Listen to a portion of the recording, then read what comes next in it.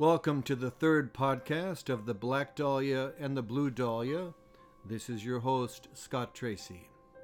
The focus of the podcast is the unsolved murder of Elizabeth Short and the press coverage of the Black Dahlia. The Los Angeles police plan to send Jane Doe's fingerprints to the FBI by air. However, blizzards have grounded flights to the East Coast. James Richardson of the Los Angeles Examiner offers the Los Angeles Police Department an opportunity to use the Hearst newspaper exclusive sound photo, an early incarnation of the fax machine. A wire photo transmission of each fingerprint is enlarged and sent to the Washington Herald, where FBI agents wait for the large copies of each single fingerprint. Within hours, the FBI identifies Elizabeth Short as the victim, based on her employment at the Camp Cook military base and her arrest for underage drinking by the Santa Barbara police at the age of 19 at the bar of the Paseo Restaurant. This arrest photo is the one commonly used on book covers and in magazines. One can easily understand why it would be chosen, as it is a striking image. Elizabeth Short is handsome, defiant, and vulnerable. I'm very drawn to the range of emotions that are visible in this photograph, as there is chaos at the edge.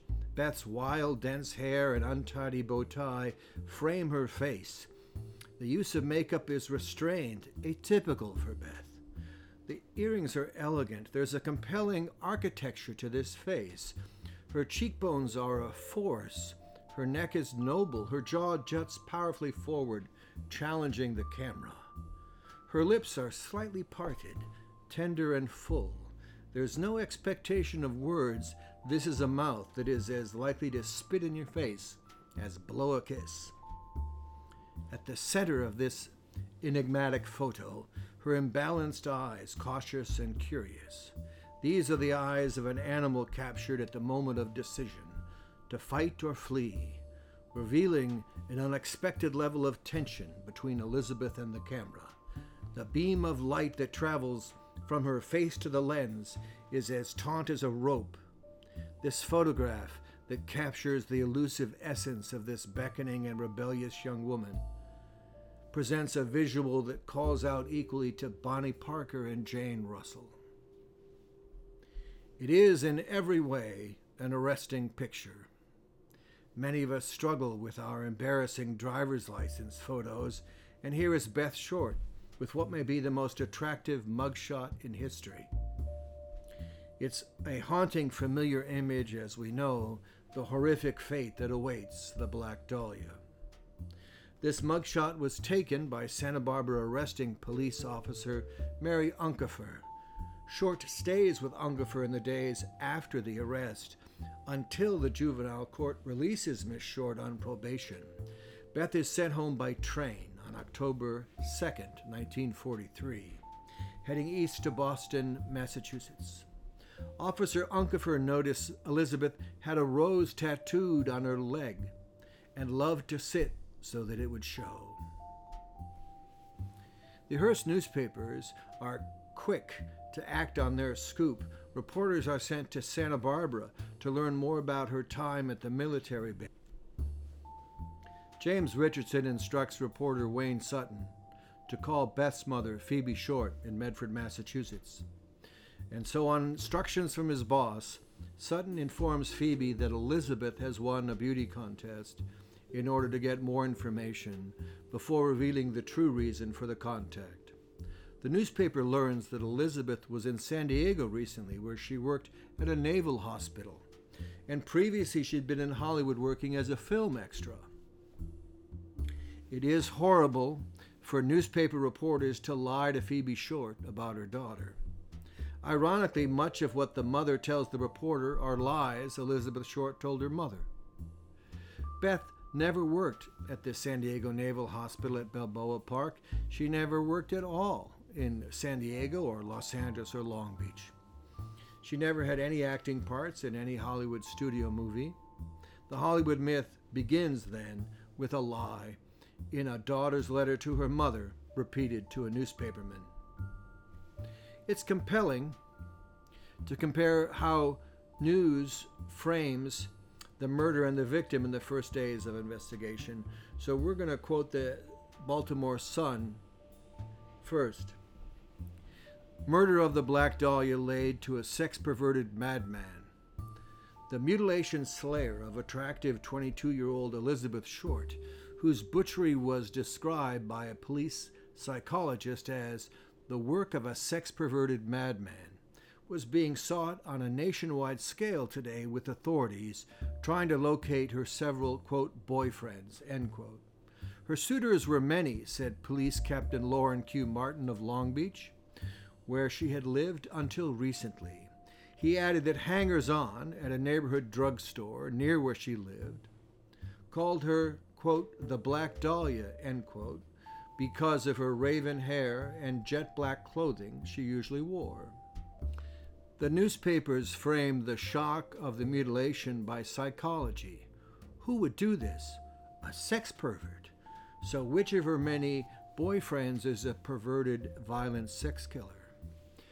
Very important to notice that the police statement is that it's hangers-on at the drug counter, not friends, not acquaintances, people that know her only by sight.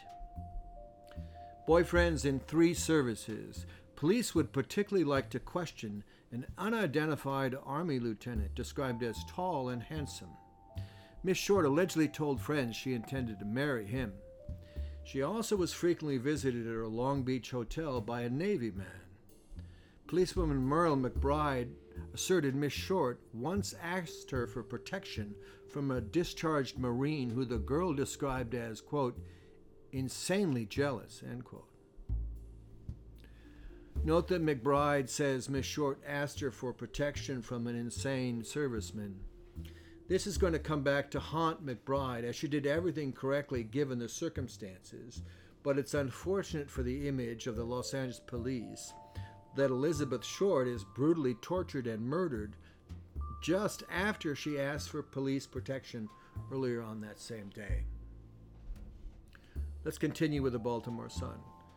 Shortly after she took a clerk's job at the post exchange at Camp Cook near Santa Barbara, said her former boss, Miss Inez Keeling. She was at first shy and bashful and never dated soldiers. At that time, she was a model employee in all respects, not smoking and seldom drinking. A few months later, Miss Keeling said, she began to go out with the soldiers several times a week. So, according to the Sun, it's committed by a crazy ex-serviceman. Let's compare this to another story, this out of the San Francisco paper. Quote, officers concentrated on locating a supposed airline employee known as Red, with whom Beth left San Diego a week before the killing. Also unidentified is the, quote, short, dark man, end quote, who paid Miss Short's rent when she lived previously at a Hollywood hotel. This man drove an old black Ford sedan similar to the car observed at the vacant lot a few hours before the body was discovered. Still another suspect police want to question is a jealous Marine suitor. The search for him was started after an incident related by policewoman Merle O. McBride. She related that the girl, so filled with terror that she was crying, ran up to her at a downtown bus station and asked for protection against an ex-Marine boyfriend who once threatened to kill me if he found me with another man. Beth explained that she'd just encountered the Marine in a bar and had been so frightened that she'd run out without her purse and wraps. Officer McBride went to the bar with the girl. While retrieving these articles, the policewoman advised Mrs. Short to go home. But the girl returned to the bus station explaining, my daddy's coming in 2 hours from now. 2 hours from now was the time the bus was due from San Diego. Quote, daddy, end quote, apparently referred to her boyfriend, Red, from whom she received a telegram from San Diego. Well, that's not true. Red didn't send the telegram from San Diego, and we've no idea who Daddy is. It's not Cleo, and it's not Red Manley. It's fascinating that Beth is wearing black dresses, and now in this article it's a sheer black dress.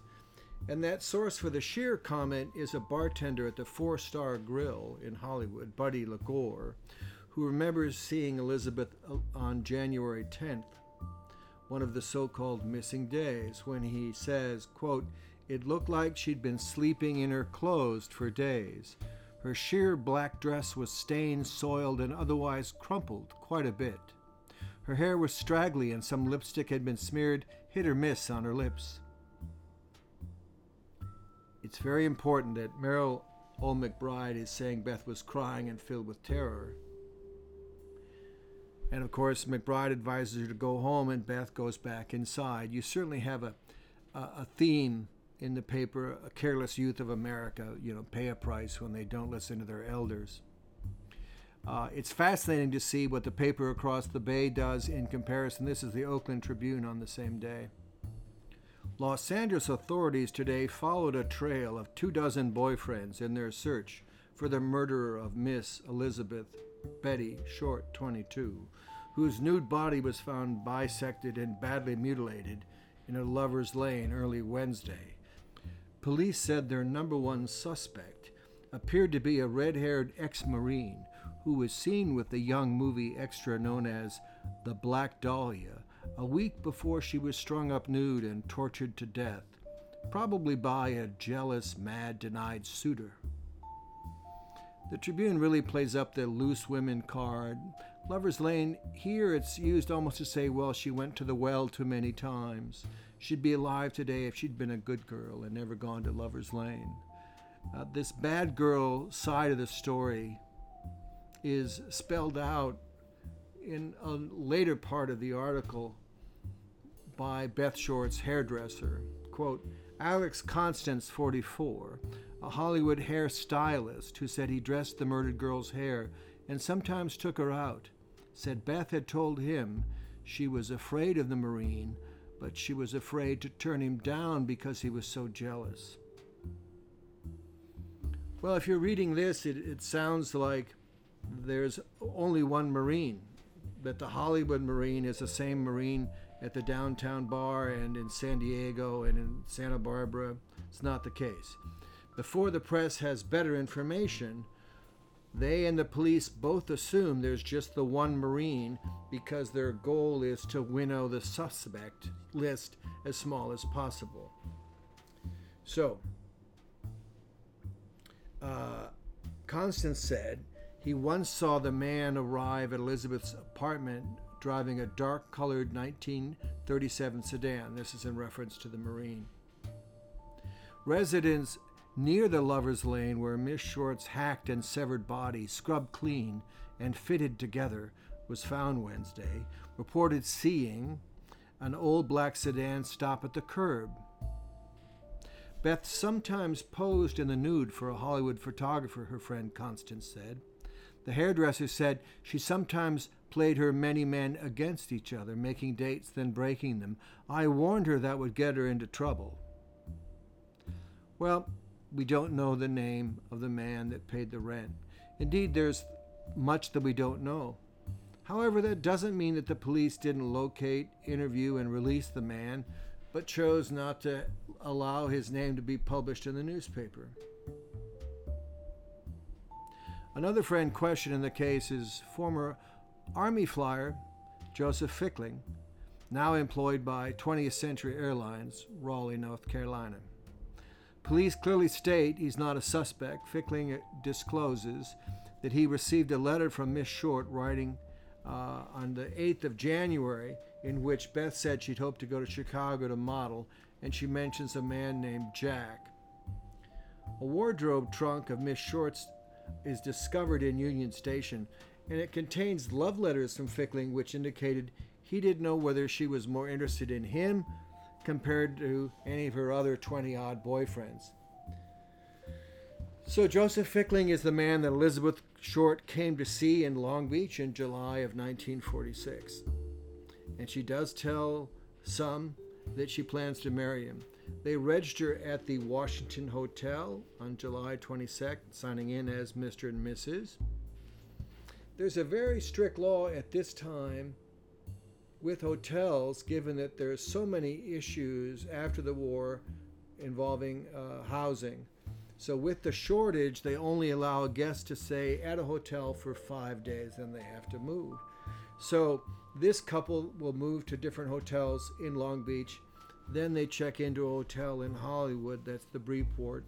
And so they play house at various hotels, and then Beth strikes out on her own on August 27, 1946. Fickling never hears anyone call Elizabeth the Black Dahlia. Her friends never call Elizabeth the Black Dahlia. Why would they? There is no such flower. No dahlias are black. Most dark dahlias are dark burgundy, some are deep purple, none are black. Black and dahlia, those two words never existed next to each other in print until January of 1947. Elizabeth Short was not named after a flower that was not in her hair. She wasn't named after a flower that didn't exist. She wasn't named by her friends. Her, quote, nickname, end quote, derives from a current movie title because she's a wannabe actress, and her lunch counter public that invents this nom de guerre for the new girl in town. It's a light-hearted and mocking nickname for a naive wannabe. Beth is not named for who she is, but she's labeled by her presentation of herself as if she's dressing up to audition. I was not at the lunch counter. I never lived in Long Beach. But in my years in Hollywood and Los Angeles, I can tell you that mocking yokels is a local sport. The Blue Dahlia in the movie, by the way, is a nightclub. This famous film played for 1 week at the Fox West Coast Movie Theater at Ocean Avenue, 333 East Ocean Avenue, from July 31st through August 5th of 1946. Elizabeth Short and Gordon Fickling live 1 block east of the movie theater. At the Washington Hotel at 53 Linden Avenue, Lander's Drug is at 102 Linden Avenue at the corner of First, so it's 1/2 block north of the hotel. So this is the lunch counter where all the local hanger-ons are going to give Miss Short the epithet, the Black Dahlia. So that's how the Blue Dahlia mystery movie becomes the Black Dahlia victim. We do know a little bit of what happens at this bar based on what the owner spoke of, but also a man by the name of Robert Robertson, who meets Beth at the lunch counter. He tells the police that the two of them would walk to the beach often after breakfast. They did that multiple times. At one point, they ride the trolley to Hollywood and take some pictures. Beth wrote to him at home in Idaho for a period of time. Beth was overly friendly with strangers. And of course, this does create friction in a relationship with Fickling. Let's get right back to the paper for a moment. Described as lovely, innocent, and shy in 1943 when she first came to California for her health, the black-haired beauty had changed into a man-crazy adventuress during 3 years of gay living in 4 Southern California cities. Homicide officers piecing together her career discovered their list of suspects was as numerous as the men she attracted in Santa Barbara, Long Beach, Hollywood, and San Diego. Well, the paper highlights sex as the motive, and a jealous mad suitor is denied sex and kills in rage. I think adventuress sounds an awful lot like adulteress, don't you? And I love this dig about the evil cities of Southern California coming from a Northern California newspaper. Long Beach, San Diego, Santa Barbara, and Hollywood, dens of men-crazy adventuresses. Well, I think we should all move there, don't you? Oh, my goodness. Cleo Short, who is the father of the dead girl, is located in Los Angeles today and tells detectives, "I want nothing to do with this." He said he had separated from his wife several years ago and left the family. 5 years ago, Elizabeth wrote to me and I sent her some money to come out here. We set up housekeeping, but she wouldn't stay home. In 1943, I told her, go her way and I'll go mine. In the paper, there's news about finding Elizabeth Short's trunk at the station. Now her love letters are used against her. Now, in this version of Daddy, the father, Cleo, is introduced as the disappointing and disapproving adult. It's amazing that Mr. Cleo Short could be the hero of any story. Cleo was the husband and father that abandoned his wife and 5 daughters during the Depression by feinting suicide. He leaves his car at a bridge and walks away. 9 years later, he writes to Phoebe, who declines to speak to him.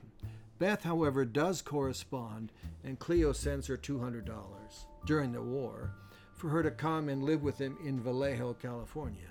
Cleo expects Beth to be his maid and cook, and instead Beth is a typical teenager who hangs out with boys at night and sleeps late during the day. And so it sounds like Beth was the same girl there as she would be in Hollywood and at the French's in Pacific Beach. So note that she's dating in Vallejo before she was the good girl at Camp Cook. And so across the board, the newspaper's narrative just doesn't hold. And I want to point out the often reported part of the story where Cleo throws her out. Remember this. Cleo and Beth moved from Vallejo to Los Angeles together. Cleo Short's acquaintance from Vallejo, Mrs. Yankee, owns a house in Los Angeles on 36th Street near Exposition, and they live there for 3 weeks. Then Beth leaves for Camp Cook. And this illustrates how false this hollow myth that Beth wants to be a movie star as her prime motive, because she leaves Massachusetts to come to Vallejo, not Hollywood. She moves to Los Angeles for 3 weeks, and then she leaves for Lompoc, which is 3 hours north from Hollywood. May as well be 10,000 miles from Hollywood. So this attractive, beautiful young woman chooses men in uniform more than a wishful movie career. And frankly, the odds of finding a husband are far greater than the odds of any wannabe becoming a movie star. 1028 and a half West 36th Street in Los Angeles is a mere 4-minute drive from the vacant lot on South Norton Avenue. What does that mean? Well, nothing. It's a coincidence. And one does get caught up in all of these associations and coincidences, and suspects are often brought to the forefront of the mystery when they seem to have a potential connection to the murder. With a little research, one realizes, no, this is a coincidence, it's not a connection. Cleo Short refuses to identify the body and is in a drunken stupor every time the police try to interview him. They're stepping over empty wine bottles, and they realize he's not a suspect. But stepping over empty booze bottles is the Los Angeles gay living that doesn't make the Oakland Tribune. There is a lone woman murder in downtown Los Angeles on this day, January 18th, 1947. A 37-year-old black woman is found beaten and strangled with a stocking in bed Sunday morning by the manager of the Weller Hotel in Japantown. I'm not going to say this correctly. Asachi Urahi, who names her companion from the previous night to be a white man. Within 2 weeks, Mary's husband, a black musician, is arrested and released. 6 months later, a 40-year-old white man, Oscar Hallgren, a former film technician, is then identified as the man that the manager saw, and he is arrested. Hallgren will be found not guilty at trial.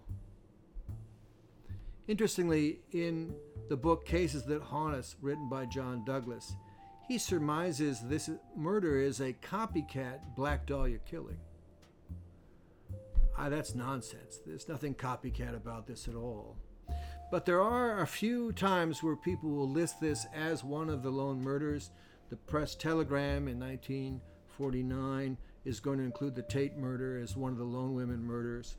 But if we're going to compare the Black Dahlia to the majority of these lone women murders, rarely do these other crimes intersect with the levels of the Black Dahlia murder mystery because the victimology is so different.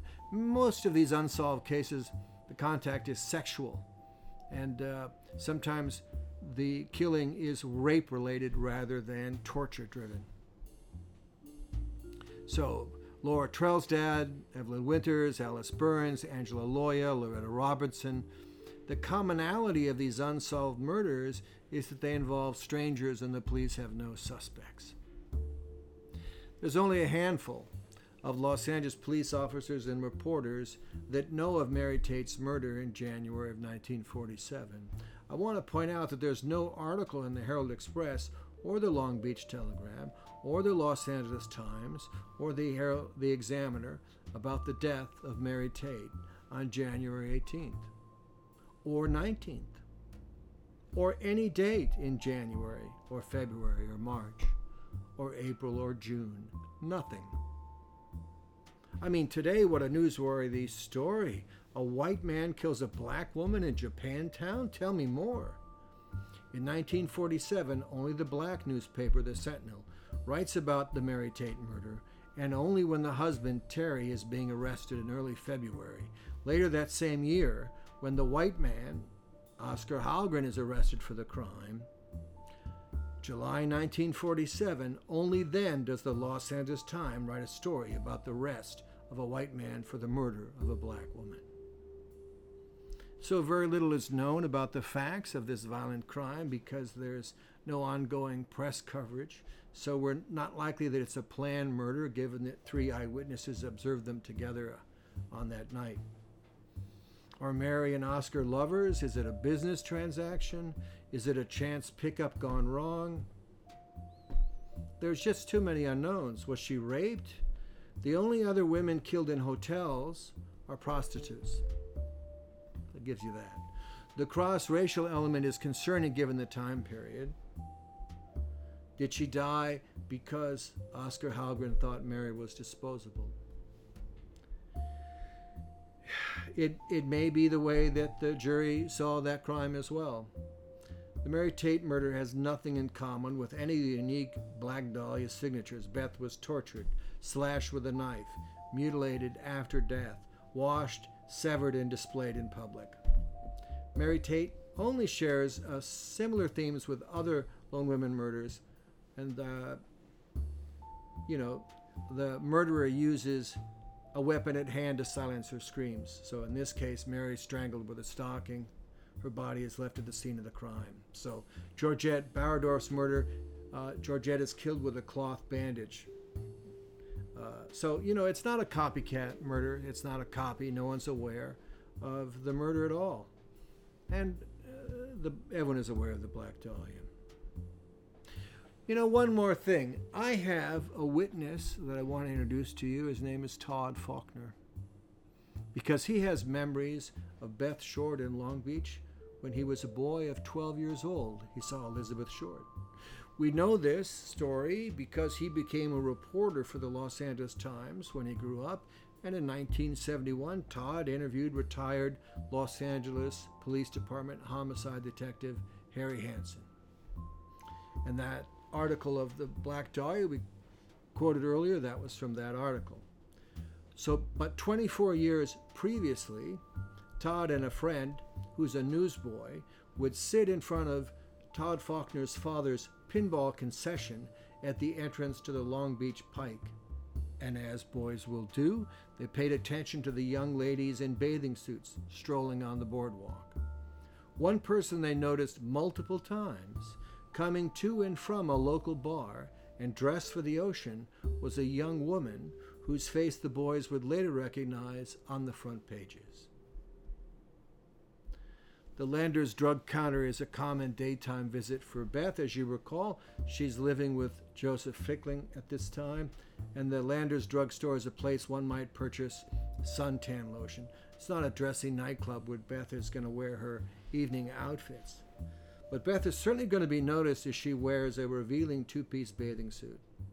And any 12-year-old boy would remember the excitement they felt when they saw a rose tattoo on a pretty girl's thigh. Remember the morals of the period. A tattooed lady is a sideshow act at a circus.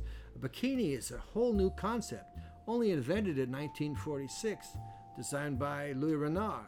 He could not find any model who would willingly expose so much flesh in his tiny creation, so he locates a willing 19-year-old nude dancer from the Casino de Paris, Michel Bernardini.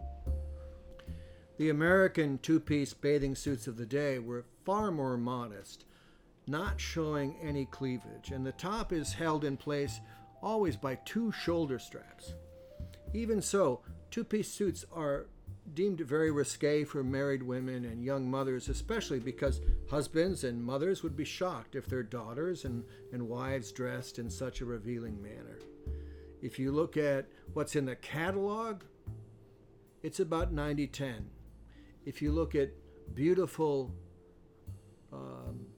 pin-up girls on the internet, well, then it looks like half the women in 1946 are wearing two-piece suits. It's not true. Even 20 years later, Annette Funicello is wearing a two-piece suit to make a surf movie, but her bottom has to cover her belly button. So, Elizabeth Short's beach attire shows more midriff, only held by one strap on one side, and so those are revealing touches that everyone is going to take note of in 1946. The nom de guerre, the Black Dahlia, is a result of a young woman who seeks attention, coming into contact with citizens who've seen it before. Because stars are always glamorous when you see them on the red carpet, whenever the new kid comes to town, she wants to dress up. It's a rookie move. Actual stars dress down.